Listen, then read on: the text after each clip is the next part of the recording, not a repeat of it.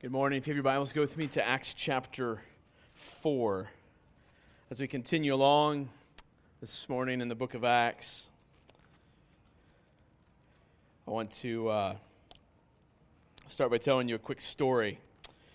As many of you know, Rusty and I and our wives last week got the opportunity to go to Frisco, Texas, just north of Dallas, for a biblical counseling conference by an organization called CCEF, or Christian Counseling Education Foundation.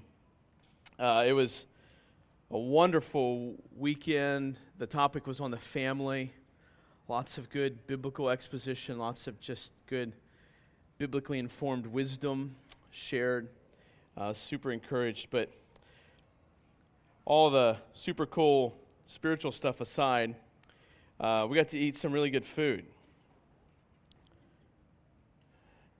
I want to start off by saying this. I did not eat any Tex-Mex while I was in Texas, and that was on purpose, okay? No Tex-Mex. You all know I don't like Tex-Mex. We did eat some good Texas food, but we ate, first of all, the first place we went to, Rusty suggested, was this barbecue joint, or wanted barbecue. So I actually have some friends that live in Frisco, and said, where's the best barbecue joint in Frisco? Or in the Dallas area. I'm willing to drive about anywhere. We got some extra time tonight. We got there a day early. So they said this place called Lockhart's. Go get it. That's the best place in Dallas, in their opinion. It happened to have really good reviews on Yelp as well. So we journeyed 30 minutes to this place in Old Town Plano to eat some barbecue. Now, you know I like to cook barbecue. Yeah, some of you have tasted my pulled pork. It's just pretty good. This place was really good. Honestly, I didn't eat any of their pulled pork, but I had their brisket, and we had some smoked sausage and some ribs. It was just absolutely fantastic. But what you got to understand when it comes to barbecue is that heat makes a difference. Like the temperature at which you cook the meat makes a big difference. So we go to this barbecue joint, and they cut I go up and order my meat at the counter, kind of like City Barbecue, except a whole lot cooler. And, they're cutting the meat, and he pulls out the big old, charred black brisket. He's cutting slices off and kind of puts in a little piece of paper, and then puts the next person's, Rusty's ordering a piece of paper, and Jess is ordering a piece of paper, and Sarah's ordering a piece of paper. And then they bring it forward, and they put on this big, sheet of paper. And he goes, do you want any bread? And I'm like, want any bread? He's like, yeah, a big loaf of bread. You want any bread? Sure. I mean, it's free, right? Throw it on there. So he puts 4 or 5 slices of bread on there, and then takes the paper and just rolls it up into one big ball. Like all the food, the bread, and a piece of in a big ball. And it's like this. It's like the size of a basketball. It puts a piece of tape on. Here you go. I'm like, what is this place? Like, that's weird. I don't want my food it's gonna be all smashed, right? I'm thinking in my mind, what is going on? Rusty posted a picture on Facebook of this big ball of food in this big paper. So we take it to our seats after getting barbecue sauce, my jalapenos, and they have these pickles soaked in some sort of spicy chili sauce. It was weird, but good. So I take all that, we sit down, and I'm very careful. For you who like football, this will ring well for you. I was very careful in Dallas not to get anything on my Green Bay Packers shirt, particularly any of this barbecue sauce. I did get razzed a couple times for having my Packers shirt. If you don't watch football, that's okay. The Green Bay Packers just beat Dallas the few days before that. So it was on the way out, though, I have to tell you this. The server says to me, I like your shirt. Don't tell anybody. But here's what I want you to see. When it comes to barbecue, the heat's got to be just right. Meat responds differently to different temperatures. I don't want to bore you with details, but it takes the heat of the room, like room temperature heat, to bring the internal temperature of meat for barbecuing to room temp. That way it cooks more evenly and it gets to the inside more quickly without cooking too quickly the outside. It takes 200 degrees to slowly cook the meat so that the smoke still has a chance to infiltrate it. It takes 300 degrees or plus to char the outside to get that nice charred flavor. And finally, the meat has to rest. The muscles can relax, or the meat has to rest so the muscles can relax and the juices can redistribute throughout the piece of meat. This barbecue joint had done this to, in my opinion, to perfection. It was absolutely delicious. I'm like, why do I even have a smoker? But, well, I guess I can't just go buy their meat. And anyways, it was delicious. All things, listen, are stimulated by heat to some extent, and things respond differently to heat. The same is true of the human heart. The same is true of your heart and my heart. The same is true of us. We respond differently to heat. Now, heat comes in many different fashions, in many different forms. Sometimes it comes in relational heat. Sometimes it comes in pain or suffering. Sometimes it comes in emotional suffering. And sometimes it comes in other various ways. But heat is applied, and our hearts respond differently depending on the situation, particularly depending on what's inside our hearts. Thankfully, though, the Lord knows the right temperature in the heat, and He knows the right times to apply that heat in our lives. You see, heat is applied, and then something comes out. With barbecue, if it's the right heat and it's a good piece of meat, then good deliciousness comes out. For the heart, when heat is applied, whatever is good or bad in the heart will come out. It's fruit, or we also think of it as thorns that come out. God is gracious in doing this. He's gracious in applying heat, but He's gracious in that He's designed us in a way that when heat is applied to our lives, that something good or something bad comes out. It tells us something of what's going on inside. The reality is this, that sometimes what comes out is the sweetest, most wonderful reality of God's grace and working salvation in our lives. And other times it's the most bitter and sour reality of lostness, or the potential lostness of our hearts, that is put on display in a response to heat. So here's the question I want to ask. How do you respond to heat? How did you respond to heat the last time heat was applied to your life? Listen, when God turns up the trials of suffering, what comes out? How do you respond? When relational heat gets turned up with your family or friends or coworkers, how do you respond? When one of your pastors turns up the heat, what initially boils from your heart? What comes out? Like, thinking back to Gospel Fluency that we did over the summer, like, what thoughts initially come out you need to take captive because they're telling you something. Or when your DNA leader turns up the heat, what comes out if you're in a DNA group? As John Pope preached last week about Christian protests and how we must be proclaiming the freedom of the resurrection, that this gospel is more important than any other proclamation.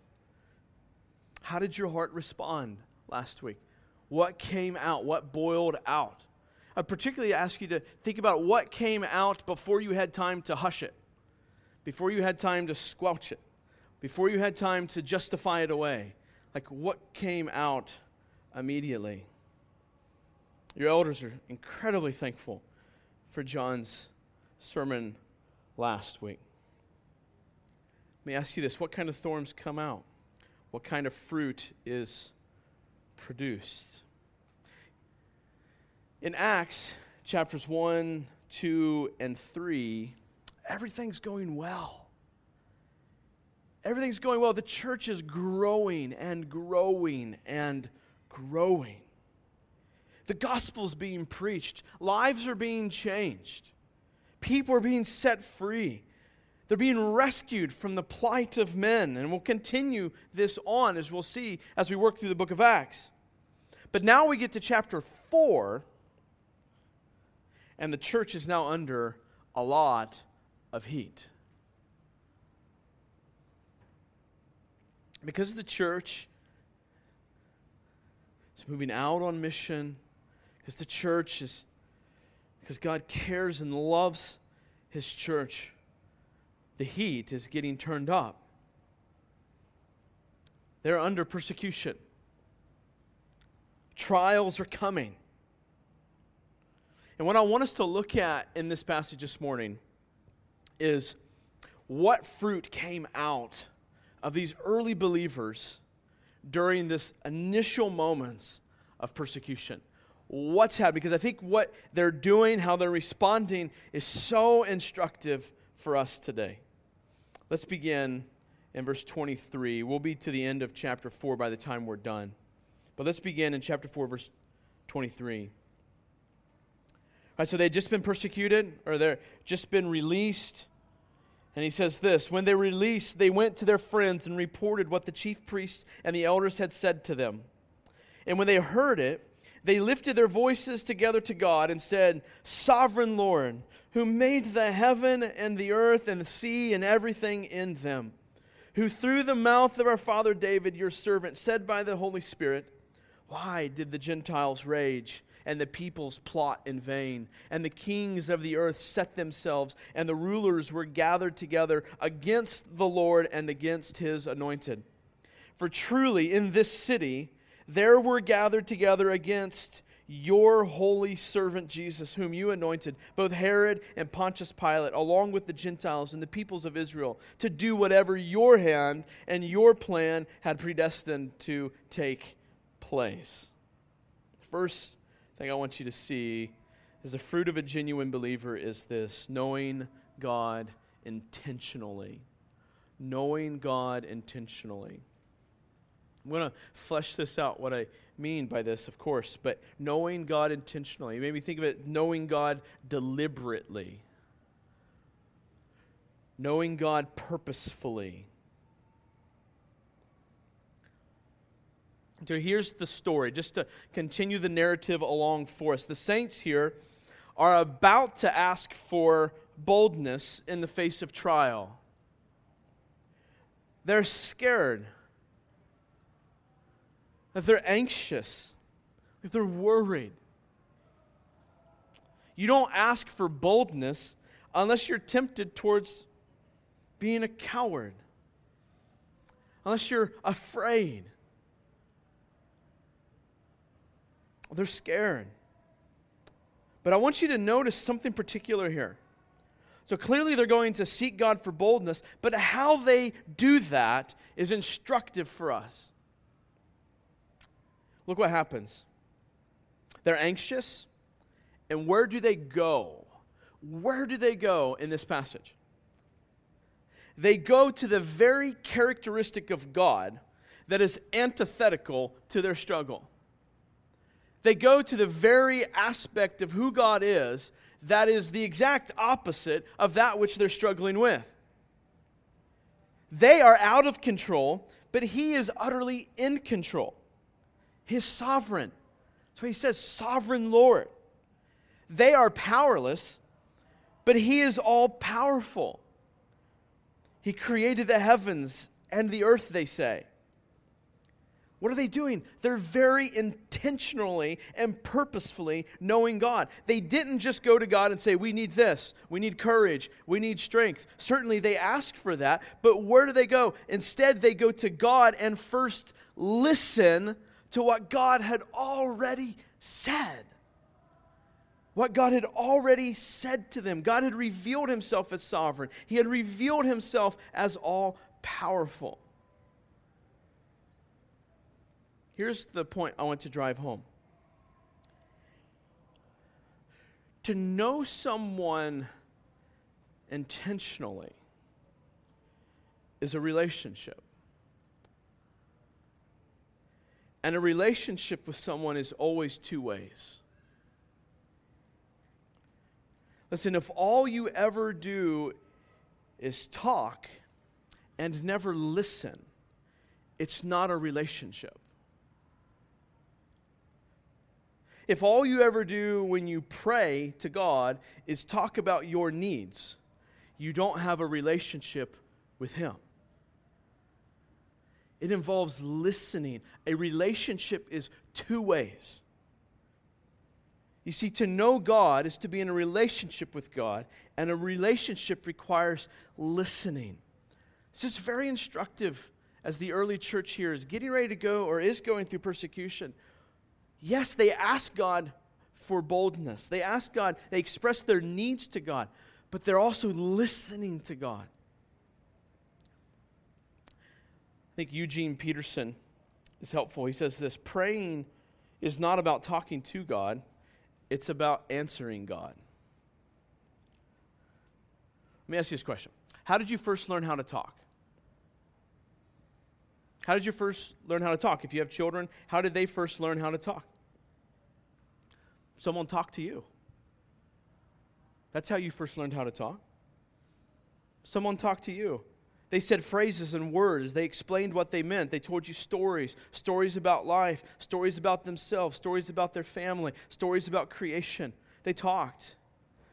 And as this person talked, you learned, you heard, and then you spoke words. But it was what? In response to the words that were spoken to you. So what happens here in this passage? The saints here start off by quoting Psalm 2.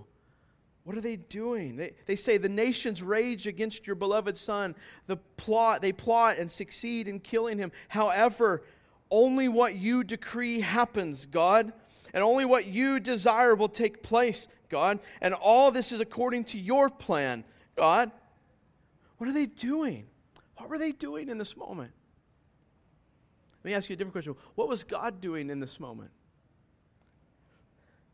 God was healing their hearts through who He is.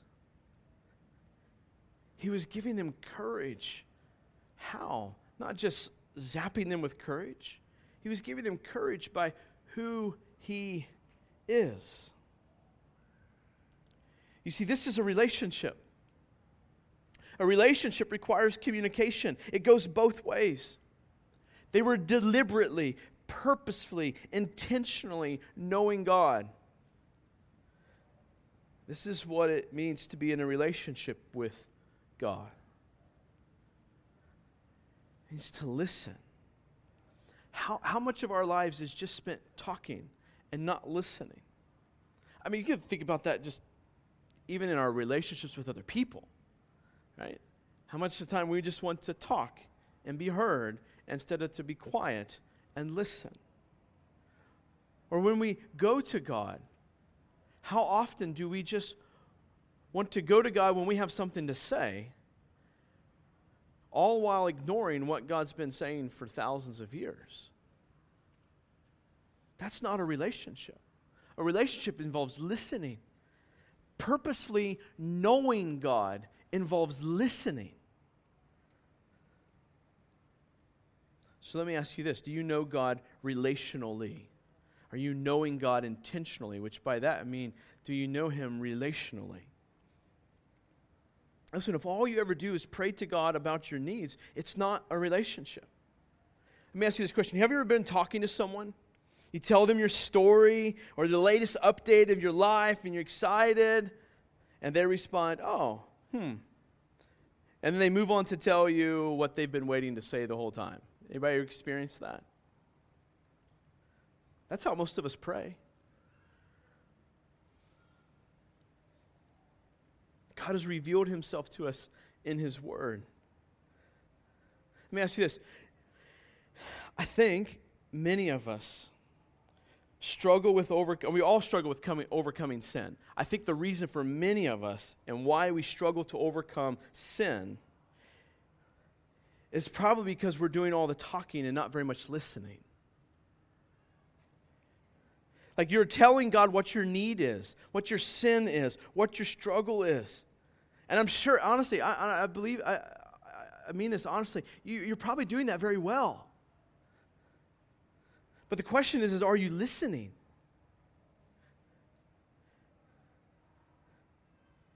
So you say your need is, I fear man too much.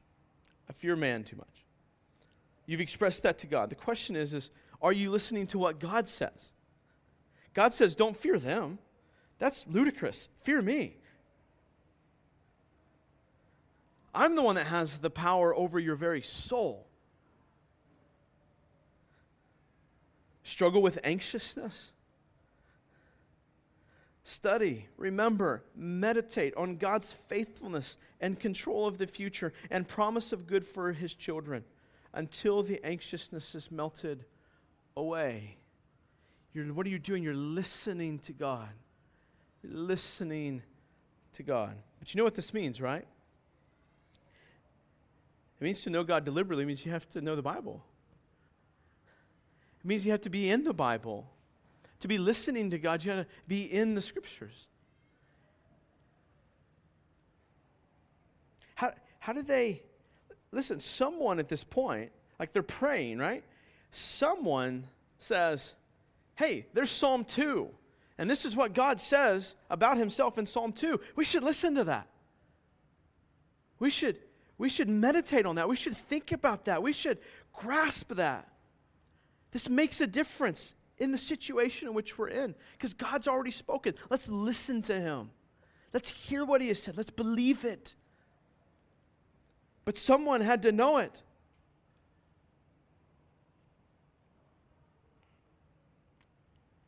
See, the fruit of a genuine Christian is to be knowing God deliberately. Or I'd put it another way, to respond, to be actively responding to what He has said about Himself and what He has said about you and what He has said about creation.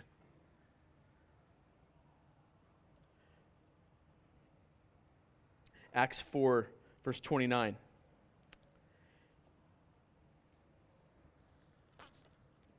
It says this, "And now, Lord, look upon their threats and grant to your servants to continue to speak your word with all boldness, while you stretch out your hand to heal, and signs and wonders are performed through the name of your holy servant, Jesus."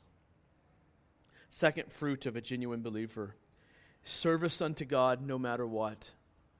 Service unto God no matter what. Here's the story. Threats have been made upon their lives. Again, right? They're scared. They're worried. They're anxious. And then we see how they gospel their hearts, right? We see how they shepherd their hearts through this struggle. Now they ask God to grant them the ability to continue serving in His kingdom. But here's what I want you to notice, as it was brought up in our house gathering this past week. Notice what they didn't pray for. I think this is more than an argument from silence. What they pray for and what they don't pray for is very instructive for us. They did not pray for circumstantial rescue. They didn't pray for that to be changed. They did not pray for their needs in the moment. What did they pray for? Continued ability to serve God's plan. Continued perseverance to continue in servitude. That's what they prayed for. Now listen, it's certainly not wrong to pray for needs. See the Lord's Prayer, right? Give us this day our daily bread. Certainly, and other examples where that's not wrong. But we got to be honest. How much of our prayer life, and honestly the rest of our life and subsequent actions, are simply a pursuit of fulfilling our needs? We go to God because we have this perceived need, and then we wonder. Listen, we wonder why our prayer life isn't dynamic. We wonder why God doesn't answer us, or why it's probably because we're just doing a bunch of talking and not much listening. The other part of it is because we got priorities mixed up in what we're praying for. Again, it's not wrong to pray for needs, but how much of it, just honestly, just energy do we give to just simply our pursuit of what we think is our needs and what we want and what we should have? Listen, they had time and energy to serve God because they trusted God with their needs. They expressed, God, we want to serve you. Help us do this. So they ask for boldness. They ask for courage to speak the gospel. In the face of death, don't miss this, they wanted to serve God no matter what. Listen, this is why trials are so helpful to Christians. This is why suffering is so helpful to us. Listen, it's easy to serve God when it fits your time schedule. It's easy to serve God when you don't have to give anything else up. It's easy to serve God by leading your spouse when they don't buck against you. It's easy to serve God when it fits your ideals. It's easy to serve God by leading your kids to serve when they don't throw a fit. These things are easy. But when these items and the heat get turned up, the question is this: how do you respond then? How do you respond in that moment then? Do you serve God no matter what? Or do you run the other way, justifying the new path of which you've chosen? Let's think about it this way. When your child, your spouse, your friend, coworker, whatever it is in opposition to God's kingdom, right? You can describe the scenario just about however you want. What do you pray for first in that scenario? What do you pray for first? For them to change? For the heat to go away? Again, not that praying for them to change is wrong. That's what I'm saying. Or that the suffering would go. I'm not saying that that's wrong to do that. But I mean, honestly, like mom and dad, for example, do you pray for your child in that heated moment because you want them to love God supremely, or because you just want a more convenient circumstance? Or same thing with your coworker. Like you're trying to present the gospel and gospel truths and who God is, and trying to bring that to bear on your work scenario, and it's not going well, and there's some heat and some tension, and like, what's your prayer look like in that moment? Is it prayer to persevere in wisely, honestly, blamelessly loving Christ and modeling servitude? Or is it just for the circumstance to change and go away? What do you pray for first? I would encourage you to pray that God would give you the courage and boldness to speak the word and to lead through the battle. How do you respond when the heat gets turned up? Do you desire to serve God no matter what? Don't miss it in this passage. They say in verse 27, "For truly in this city there were gathered together against your holy servant Jesus." Your holy servant Jesus. And then they say in verse 29, "And now, Lord, look upon their threats and grant to your servants to continue to speak your word with all boldness." Look, they were knowing God deliberately, and then they knew God in that process had came to serve.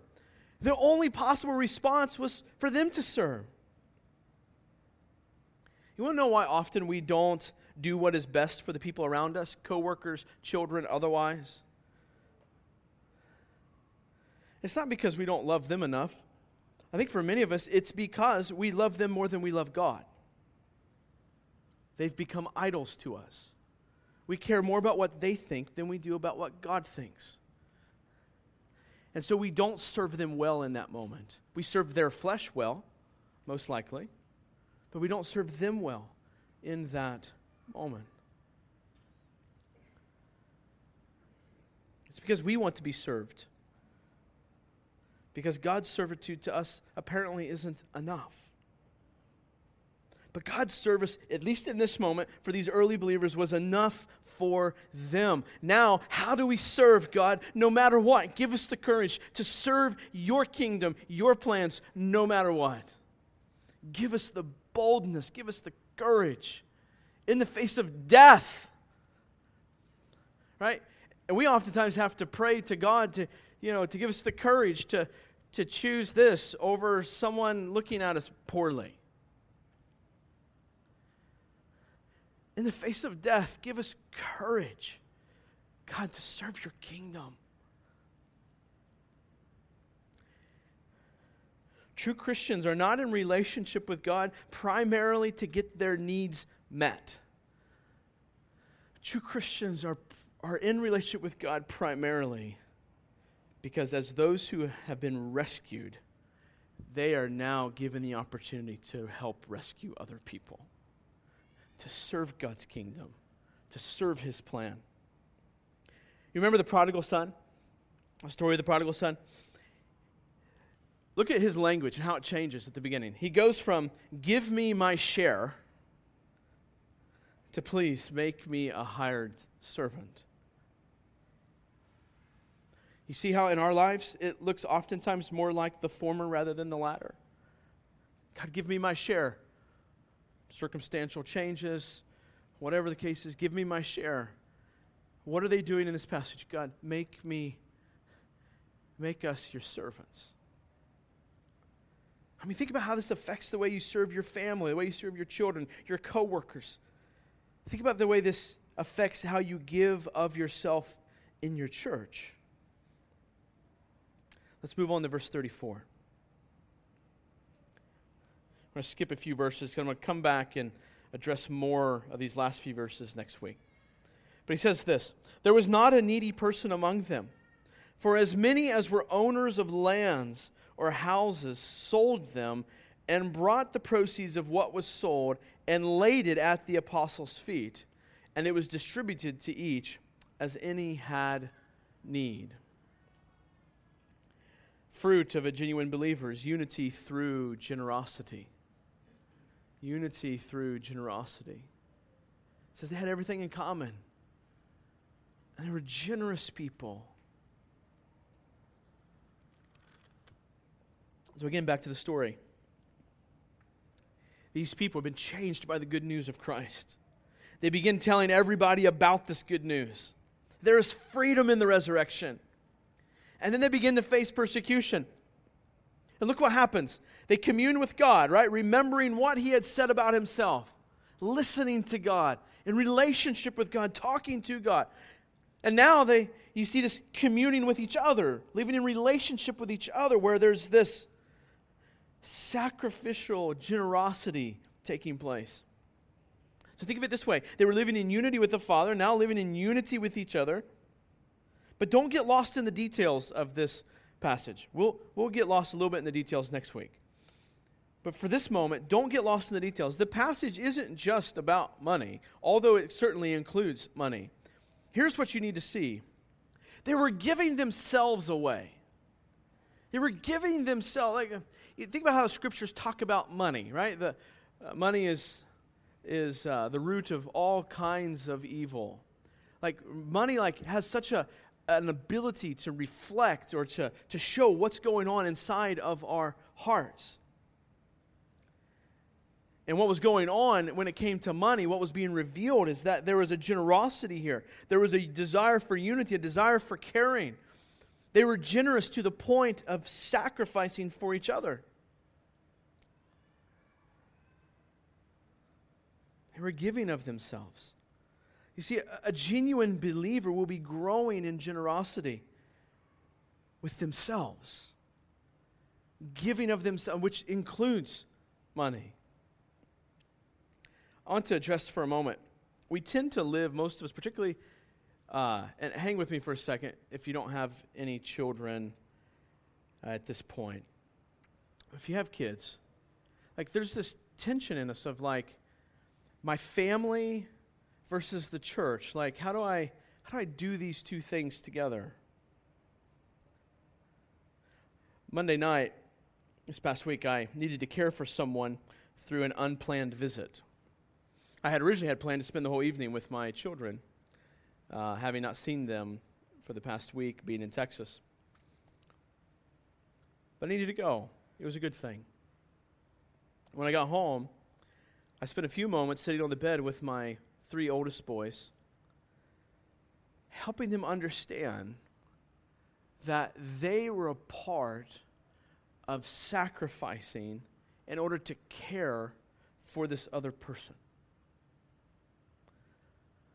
So what was going on? I was drawing them into generosity, drawing them into, hey, this isn't Daddy had to go do this over here, and then family's over here, but we're a part of this together. Now, this time it happened to look like you being at home and you over here, but there's times where Daddy's at home and Mommy's going, and we're all a part of this together. We're all part of being generous together. It should never be like your family versus the church. It should always be your family being led to be generous for the body. Listen, the issue isn't whether or not your family can or should be generous to the needs of the body. It's an issue of whether or not you're leading your family in that way. And that's true whether you're a single or whether you have children or not.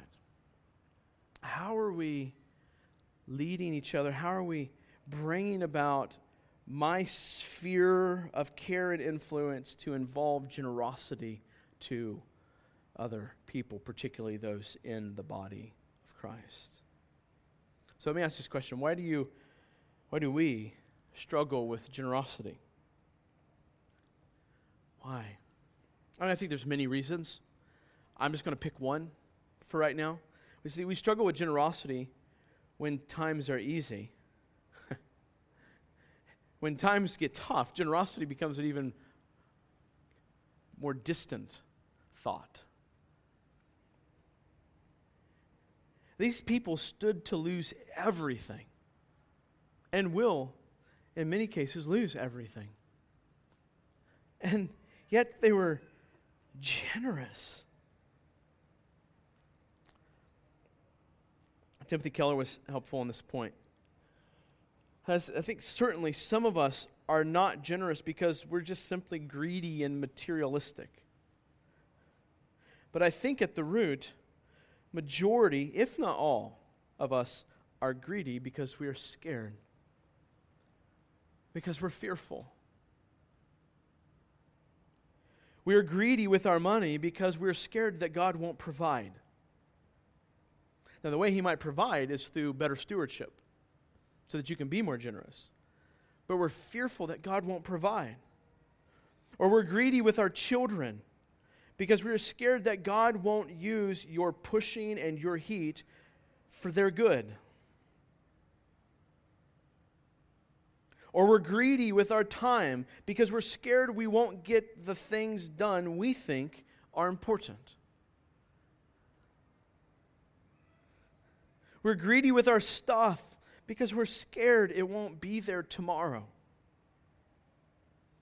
Somehow our life depends on it. Or maybe we're greedy with the gospel among our coworkers because we're scared to lose our jobs or to lose our reputation. Listen to me. When God is real to your heart, you don't look to these things for safety. Because you realize, right, there is no security in these things. There is no safety in these things. They're here today, they can be gone tomorrow. They're here this moment, they can be gone the next. There is no security in these things. Only God is safe and secure. Only this place, in Him, are we able to walk and to live and to think and to feel without worry.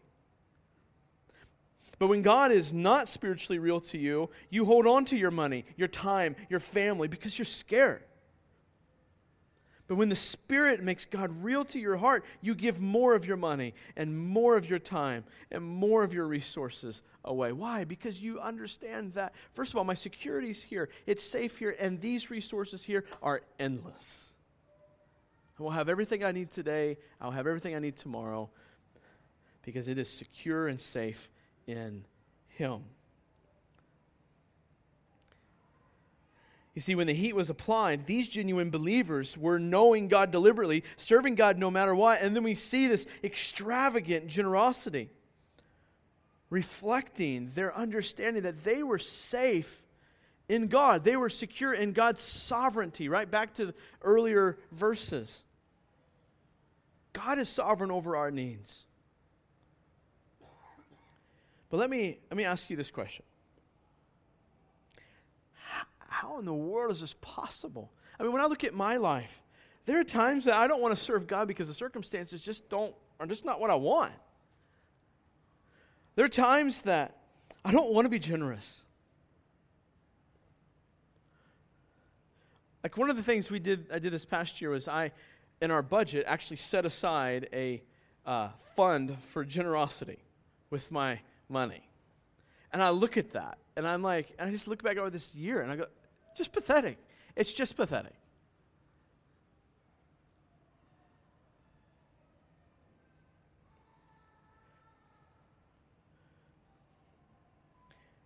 Knowing God deliberately, how much time do I spend just wanting Him to listen?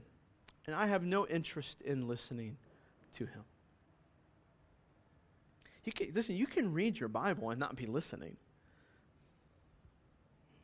Whether that's just because you're skimming and glazing over the words so that you can check box, or you're just trying to find a key word or something that just makes you feel better for the moment.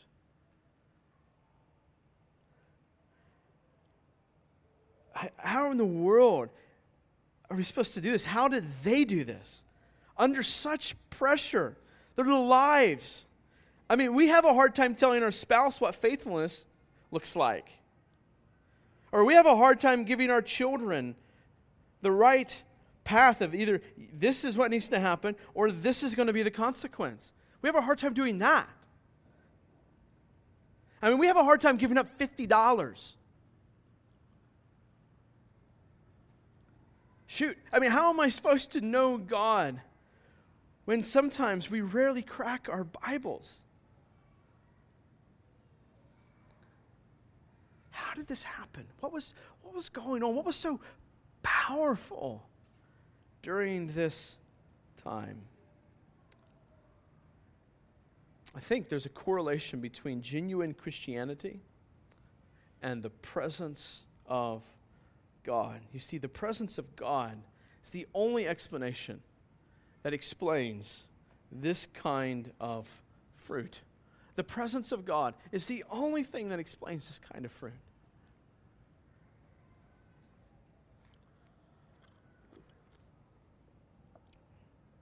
Verse 31. And when they had prayed, the place in which they were gathered together was shaken, and they were filled with the Holy Spirit and continued to speak the word of God with boldness. So here's what happens. They pray for continued service in God's kingdom amidst their persecution. And what takes place? The place is shaken. The place in which they stand is shaken. But what happens to them? Boldness. They're not shaken. That's the point. The building is shaken. The people are not shaken. So where does this kind of fruit come from? How is it even possible to produce this kind of fruit? Again, Pastor Timothy Keller was really helpful on this. Let me ask you this question. Where else in Scripture, if you did Renovate Us, that's our pre-sermon study stuff that goes out on Thursdays. If you did that, you should have walked through other instances of Scripture where the earth shakes. I want to do that very briefly with you. At Mount Sinai, right? The Israelites come to the mountain. And what's happening? The mountain is shaking. They couldn't even touch the mountain or else they would die. Another example we have is in Judges 5 when Deborah sings her famous song. And in the song she talks about the mountains quaked before the Lord.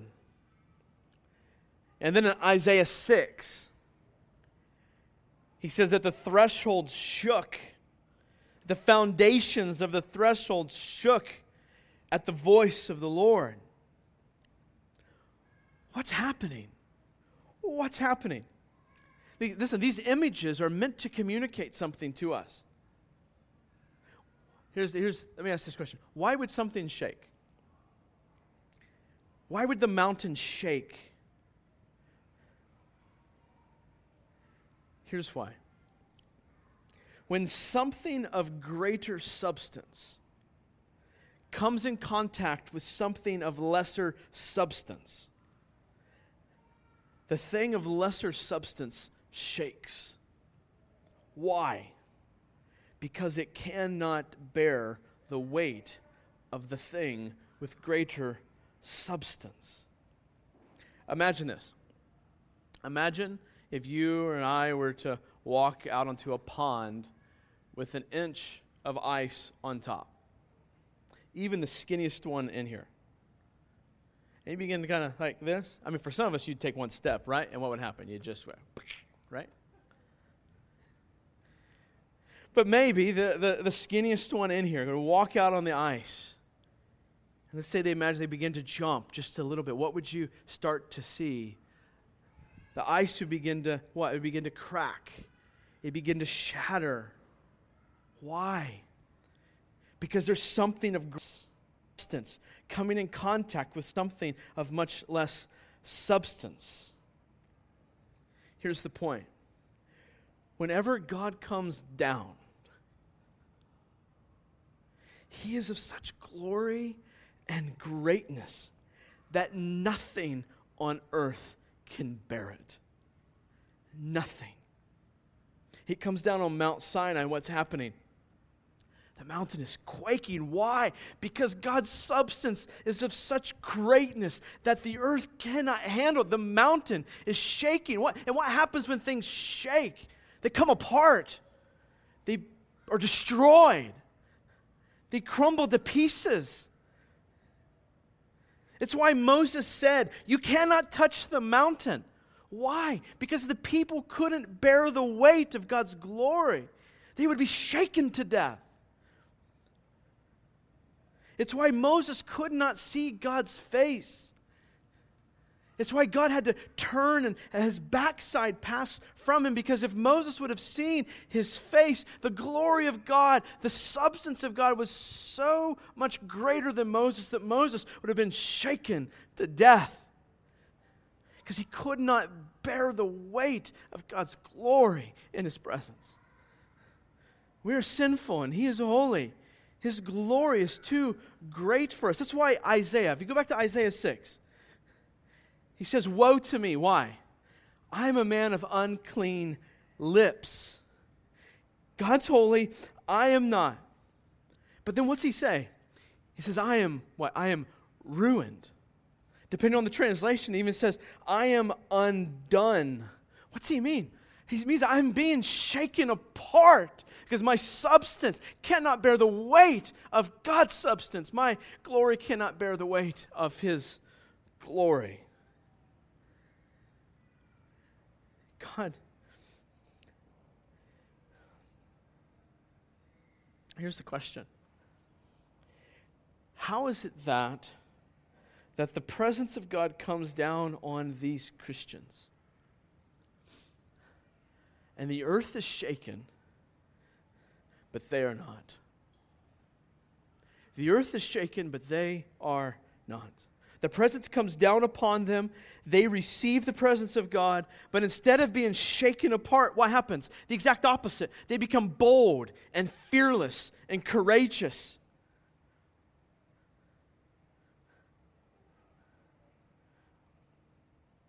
I think the answer comes in two other examples of the earth shaking. The first one is this: when Jesus dies. Matthew 27 says that the earth shook. Verse 51, and behold, the curtain of the temple was torn in two from top to bottom, and the earth shook, and the rocks were split. What happened? Something of God was coming down. God's presence was coming down in Matthew 27. That's why the earth was shaking. Something of greater substance coming upon something of lesser substance. Here's what was happening in Matthew 27. As Jesus goes to the cross, he says, "It is finished. It is finished." And the curtain is torn in two, and the earth shook, the rocks split. What happened in that moment was the weight of God coming down in the form of his judgment and wrath on the person Jesus Christ. And Jesus says, "It is finished." And as this greater substance comes down on top of him, the earth shakes. It was divine justice coming down on Jesus. All the punishment that we deserved was brought down on Jesus, and he was shaken to pieces. Jesus was undone in that moment. Not because his lips were unclean from anything he had done, but because he was buried, shook him to pieces.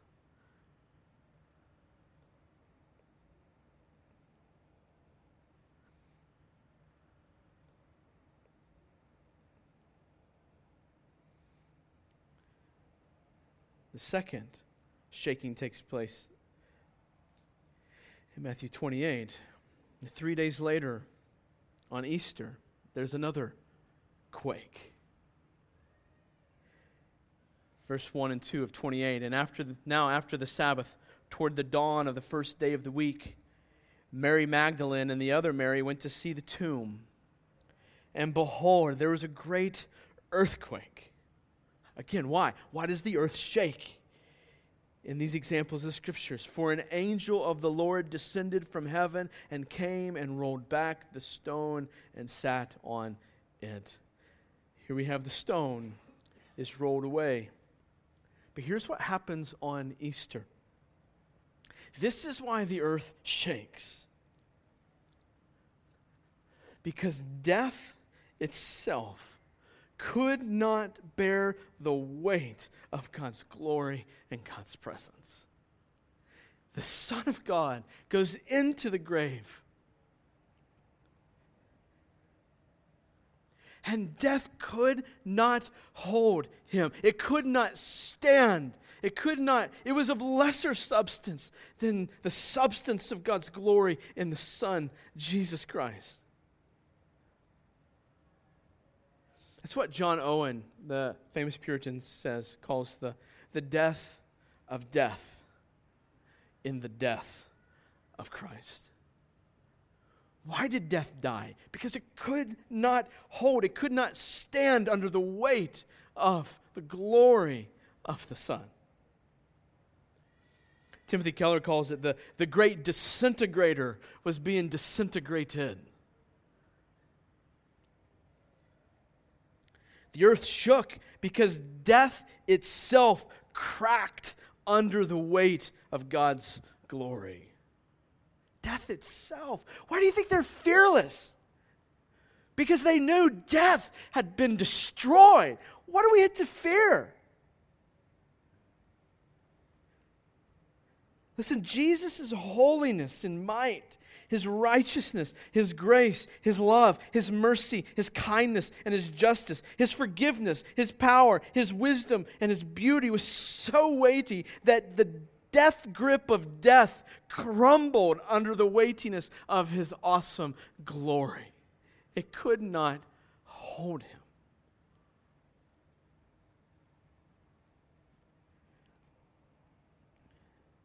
What you see in Christ is you have the end of shaking for God's people in the shaking of Christ. Keller said this: Jesus Christ says to you and I in the gospel, I was shaken to pieces so that you could become unshakable. He says to you and I got what you deserved so that you can now know the Father's love. You are unshakable. Guilt and shame, I took that. It shouldn't bother you anymore. Anxiety over the future, I'm guaranteeing the future. Fear of man, you don't have to fear God, let alone fear man. Physical death, I crushed it. Heart suffering at the hands of another sinner, I'll use that for your good.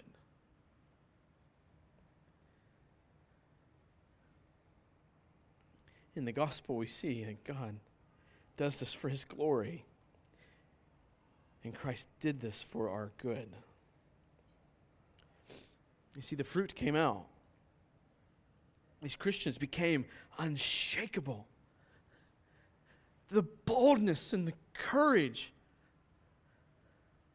in the face of death for us. We may not face death, but in the face of our persecutors, in the face of those who would stand against God's kingdom, or the face of our own flesh that wants to take control, they became unshakable because Jesus took the weight of God's wrath so that we can enjoy for all of eternity the weight of God's glory. Let's pray.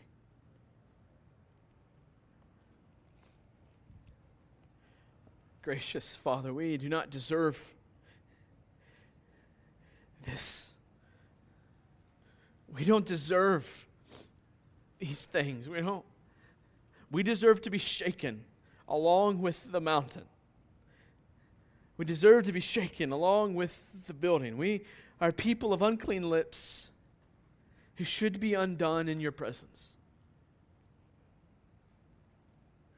But your Son, Jesus, was not. He was worthy. Not only that, but the Scriptures say that He was the exact image of your glory. And yet, He humbles Himself, comes to the earth, bears our iniquities, our sins upon His back, carries them up the hill, and is crushed under the weight of your wrath. Why else do the Scriptures say, it pleased you to crush your Son? Because as the believers here understood, this was your plan. It was your plan. Father, for us, a people who otherwise would be your enemies, but for those who trust in the name and the work of your Son Jesus as the one who died and paid for our sins, Father, for those people, we now, because of the blood of your Son Jesus, can enjoy the weightiness of your glory forever. Because Jesus took the wrath. Father, may we trust. May that give us boldness and strength and courage to serve no matter what. To serve God, to serve you, Father, no matter what. In our families, in our church, in our communities, for the poor, the oppressed. That you give us the courage. And the courage comes, at least in part, from listening. Listening to what you've said about yourself, what you've said about your plans, and what you've done. God, give us the courage to be generous people, to not be fearful of tomorrow, knowing that you hold tomorrow in your hands.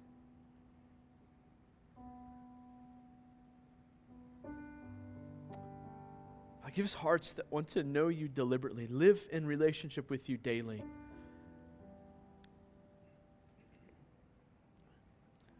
I pray all these things in the name of your Son, Jesus. Amen.